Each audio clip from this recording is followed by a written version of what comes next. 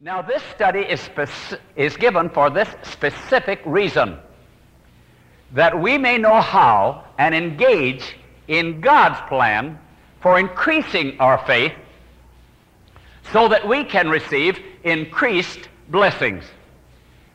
These programs are not given to entertain, though we have the right to be happy in the Lord. They're given so that as we complete any one of these studies, we can practice immediately in our own lives what we have heard and studied together. So you'll do that, won't you? I don't know of any study that we're presenting that it is more important that we will go from this meeting with the idea of practicing. It may be a completely new format to many of us, but my friends, I assure you, under the power of the Holy Spirit, it's efficient, it's effective. How is faith increased? First, Jesus said in Mark 11:24, "What things soever you desire when you pray, believe that you receive them and you will have them." Believe that you receive them and you shall have them. We're also told in Hebrews 11:6 that without faith it's impossible to please Him. For he that cometh to God must believe that He is, and that He is a rewarder of them that diligently seek Him. You see the prime importance of activated faith. But the question comes, how do I activate faith? Remember, first of all, that we already all have faith. In Romans 12, verse 3, it says, God hath dealt to every man the measure of faith. So we all have some faith. But what we want to deal with in this hour is how this faith is activated by the Holy Spirit. And as the faith is activated, oh, the rewards are tremendous. And this is what the Lord wants to teach us. You remember the disciples came to Jesus. It's recorded in Luke 17, verse 5. They came to Jesus and they said, Lord, increase our faith. We've studied through this question and this text for many years. The Lord impressed them to ask Him to increase their faith, because faith can be increased. Faith can be strengthened. Faith can be built. How? Number one, Deuteronomy chapter 8, verse 2 says, Thou shalt remember all the way the Lord thy God led thee. I have studied for years concerning this, and I found from some of the most diligent Bible authors facts like this. The more we remember and say over in our hearts what God has done in the past, the more it strengthens our faith to receive what He's eager to give us in the present. In other words, God is always eager to give us. He's like a great radio station, broadcasting His mercies. But do you know, unless you have a receiving set, you don't get it. So how do we get this receiving set? I remember many, many years ago when the radio first came on, almost, as a little boy, how hard it was to get anything. But they've perfected them since. So God wants to perfect our faith. He wants our faith to increase. Now, this is how it's done. We say, Lord, you did this for me in the past, and you're the same today, so you're going to do it for me today. You did this also in the past, so you'll do this for me today. Many years ago, I decided that in order for me to review the past, to strengthen my faith for the present and the future, that I would get a large cardboard, maybe 18 inches by 30, something like that, and I would draw columns down this cardboard. And I would title each column some classification of how God had, in the past, come to my rescue. One of the columns dealt with healings. I put down there under healings how when I was 6 years old, God instantly healed my mother, as I've mentioned to you before. He instantly healed my mother of valvular leakage of the heart. She was 42 years of age. As you've heard me say, she lived to be almost 102. And so I have the right to say, Lord, in this extreme situation, you came to our rescue. You will do the same today and in the future. You see how it increases faith? I remember how my wife At the birth of our first child, Juanita, went through a horrible experience. And God brought her through. We were living at the time in the island of Trinidad. And we had moved to San Fernando, Trinidad, about 40 miles from Port of Spain. Some dear friends of ours, the Androsses, lived in Port of Spain, and they knew a doctor that they considered a very efficient doctor in Port of Spain, and they said, we don't know of any good doctors in San Fernando, so Mrs. Coon, about 2 weeks before time for delivery, why don't you come and stay with us? The Androsses were very, very gracious and hospitable. So my wife went into Port of Spain about 2 weeks before we expected the child to be born, and stayed with them for a couple of weeks, and the child wasn't born. And my wife was getting lonesome there. I was over in San Fernando holding our own evangelistic meetings. She went to the doctor and she said, Doctor, would I be safe in making a little trip over for a date to where my husband is holding the meetings? Oh, he examined her. He said, you're perfectly safe. The child won't be born for several days yet. So she boarded a train, came over the 45 miles. I didn't know she was coming. It was on a Sunday. She called me from the railroad station. She said, honey, I'm here, and the doctors told me everything is safe, so I've come to spend the night. And I said, you'll play for the meeting tonight then, won't you? So she played the piano for the meeting that night. We had a good gathering with the Lord, and then we retired, and I said to myself, it's Sunday, and had I known she was coming, I'd have fixed that slow leak in the tire, and I'd also have gotten a spare tire. My, I'm glad the doctor said that the child wouldn't be born for a few days. For the first thing in the morning, Monday morning, I'm going down and get a tire. I didn't have much money to get it with, by the way. And I'll get that slow leak fixed. Then I'll be safe no matter what happens. But you know, Job said the thing that he feared came upon him. That night about 1:30, my wife awakened me. She said, honey, I think we better start for Port of Spain. I believe the labor pains are coming. I seized my telephone and I tried to act as casual as I could so not to frighten her. I called the Androsses back in Port of Spain and I said, my wife thinks she is now entering into labor. And I have a car with no spare tire, and as you know, it's Sunday, and I have a slow leak in one of the 4 tires that's on the car. I don't know whether I'll make it or not. They said, we'll meet you. Oh, I said, thank you so much. So we started on our way. We got perhaps 10 or 12 miles towards Port of Spain, and my wife said to me, my left hand wants to go up. I didn't know what it meant. She didn't either. So I put my right hand on her left hand, steered with my left hand, and with my heart I cried to God. I didn't want her to know how concerned and troubled I was. In my heart I said, oh Lord, I don't know what it's about. We've never had an experience like this. Please come to our rescue. We drove another maybe 10, 12 miles, and she said, my other hand both hands want to go up. I said, put your right hand over the left, and I put my right hand over both, drove with the left hand. And with my heart, without letting her know how troubled I was, I said, oh Lord, I don't know what it's all about, but you'll come to our rescue. Please come to our rescue. We went on maybe another 5 or 10 miles, and all at once, both arms went up rigidly into the air. She was there just like a board, just as stiff as a board. And I drove quickly under a dilapidated gas station top.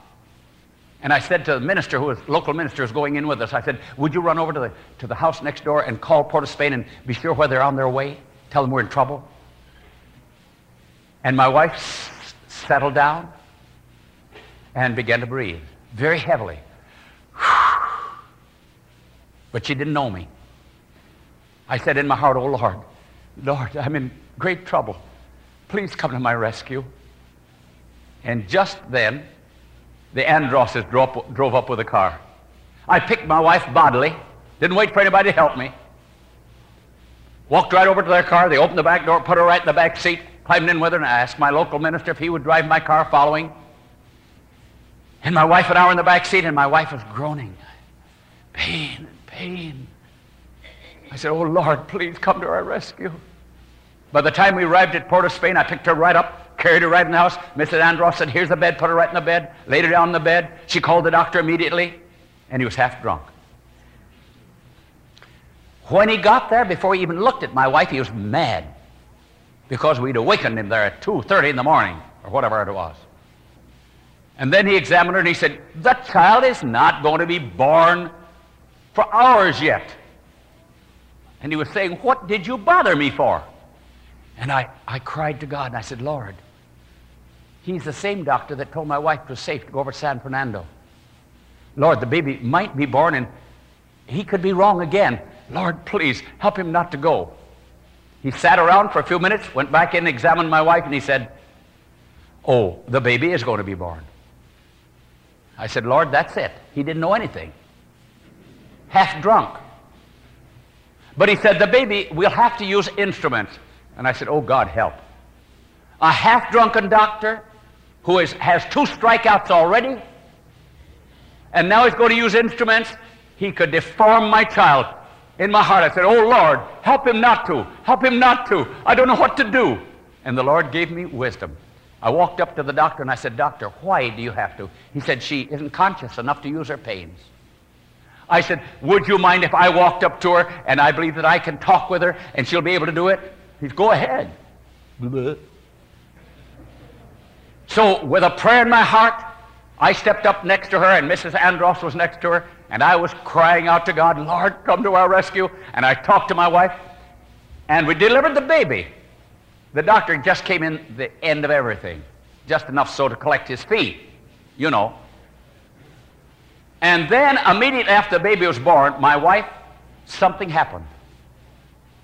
She went into something. Her arms were extended, and her legs and every muscle in the body was moving. And I said, Sister Andros, what on earth is this? She said, I don't know. She said, it looks to me like a convulsion. I said, what's that? And then finally, the activity, the tremendous activity, as though there were 1,000 demons in her trying to tear her apart. All at once she relaxed. And I looked down into her face and I said, Mrs. Andros, she isn't breathing. Could she be dead? She said, Brother Coon, I think so. And just then, she began to breathe. Oh, I said, thank you, Lord, thank you. And then she went into another convulsion. 1,000 demons, it seemed, were determined to shake her life to pieces. And then for an instant, no breath. Mrs. Andros, do you think she's dead now? Brother Coon, I think so. And then, oh, the sweetest breathing. Oh, thank you, Lord. It continued for an hour, for another hour.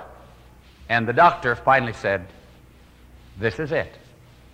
She will either die or she will have completely lost her mind. I cried to the Lord, and then Pastor Andros, it was nearing daylight now, he called the ministers in Port of Spain, our friends. One by one they came in. They prayed for her.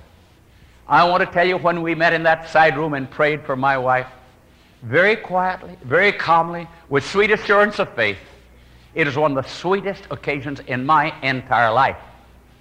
My wife had her last convulsion when we were through praying. Friends, today, that doctor is proven wrong.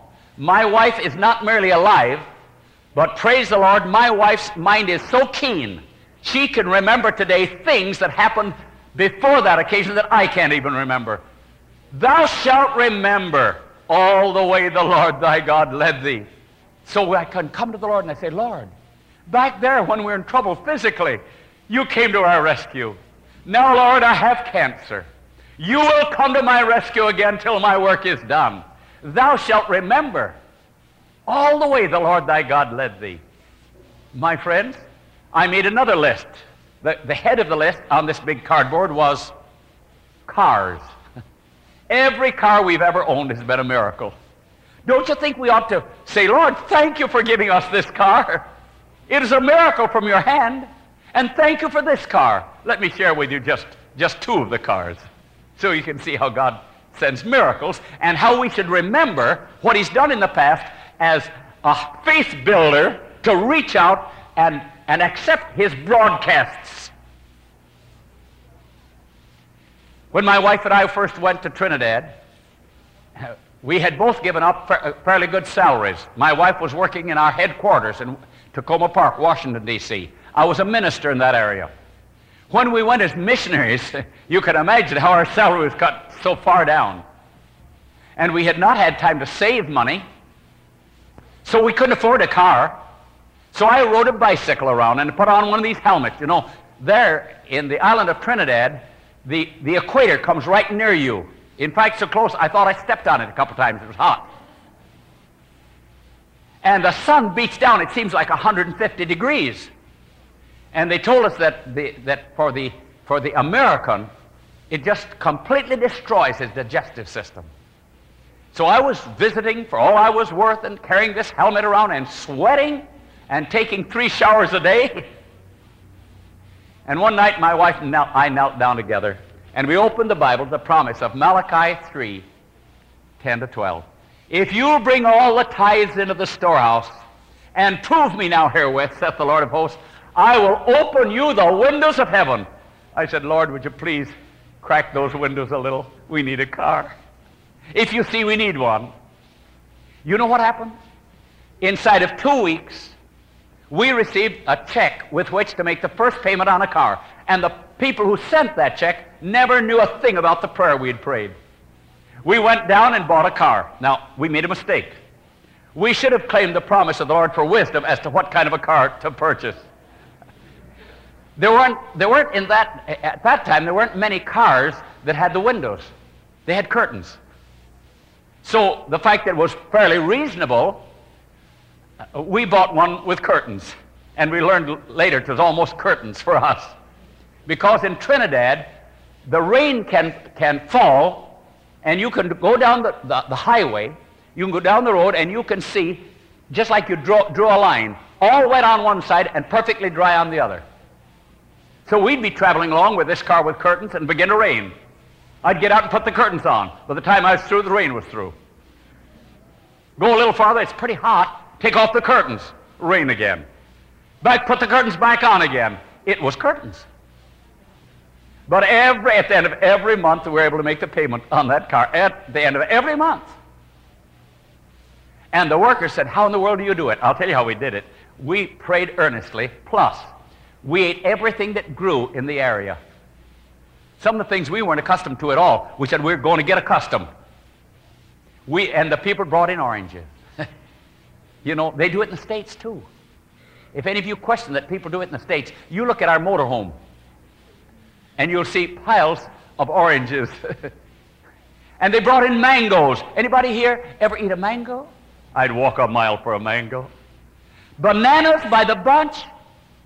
This made it possible to keep making payments on the car. And then our little baby Juanita was born, and that ruined our budget. I said to my wife, unless the Lord works a miracle, we're going to have to lose the car.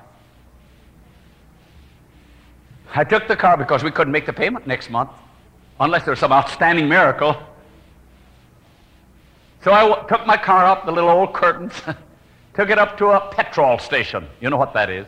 That's an English gasoline station. Took the car up, and I thought I'll get a gallon or two. I didn't have much money. And the owner of the gasoline station was also the owner of a big automobile agency. And he happened that time to put the gas in my car. And he looked at my car and he said, you know, preacher, you ought not to have that car. And I thought, if he only knew. If he only knew. That's almost a prophecy. He said, now here's a car that you ought to have. And he pointed me to a whippet. How many of you have ever seen a whippet? They're built way up high, you know, and it had windows, glass windows. And I thought, oh my, if he only knew, only by the grace of God can I keep this. And now he's talking about the other, and he preached me a little sermon. Really, you ought to get rid of that car. And I thought, I think I'm in the process. And he said, now you can trade this car in for this lovely whippet. And right while he was putting the gas in, he was telling me how much you would allow on it. It was fantastic. And you know, it pays to listen to the Lord. It pays for preachers even to be quiet sometimes. And I was quiet. Isn't that amazing? And the Lord said to me, Why don't you? I said, how? Ask him if you trade the car for his. In 3 months, you can straighten up your budget. Ask him if the first payment you make can be after 3 months. What? Lord, what are you doing? I said, sir, if I should accept of your offer, would you let me have 3 months before I make my first payment? He said, surely. I said, sold. I left old curtains, jumped into that big, beautiful whippet. Man alive. Beautiful for those days. Drove home.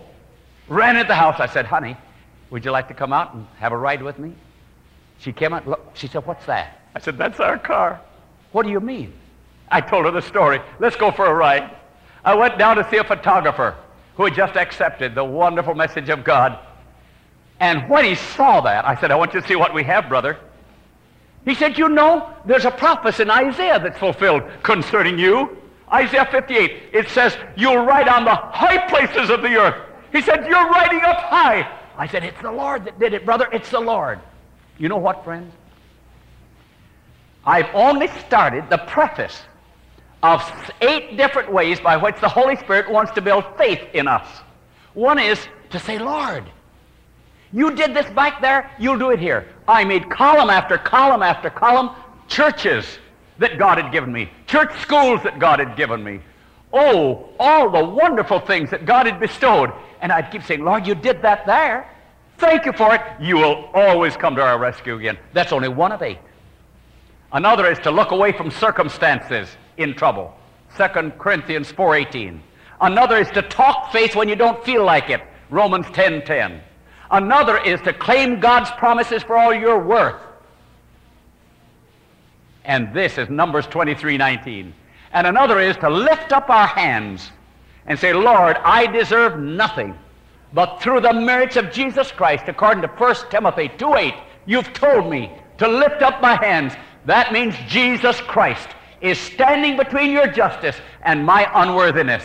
And through his merits, Lord, I'm claiming you did it before, you'll do it again. Jesus Christ the same yesterday, today, and forever. My friends, for nearly 30 years, I've been practicing these several ways by which the Holy Spirit wants to build our faith, increase our faith, strengthen our faith, so that our receiver will be strong enough to capture God's broadcast of gifts. I pray to the Lord that you dear ones who hear will not merely listen. I pray that you'll go home and say, that's what we want to do.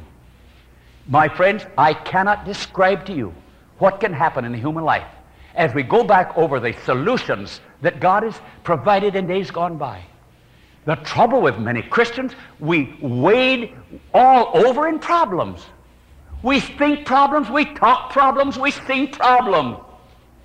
I'm surprised that somebody hasn't done a song on the 7 last plagues. You know, I expect it most any time. Let's say, Lord, help me to fix my attention on Jesus Christ and what he's done. What do you say? Shall we pray? Our Father in heaven, our wonderful Savior, I thank you beyond words for what you've done when I would just fix my gaze on Jesus Christ and what you've done in the past and match it with what you will do today. Lord, may everyone in this audience and back home who's viewing this, may everyone say, Lord, help me enter upon a new dimension of faith building. Thank you for hearing us in Jesus' name. Amen. This media was brought to you by Audioverse, a website dedicated to spreading God's Word through free sermon audio and much more. If you would like to know more about Audioverse, or if you would like to listen to more sermons, please visit www.audioverse.org.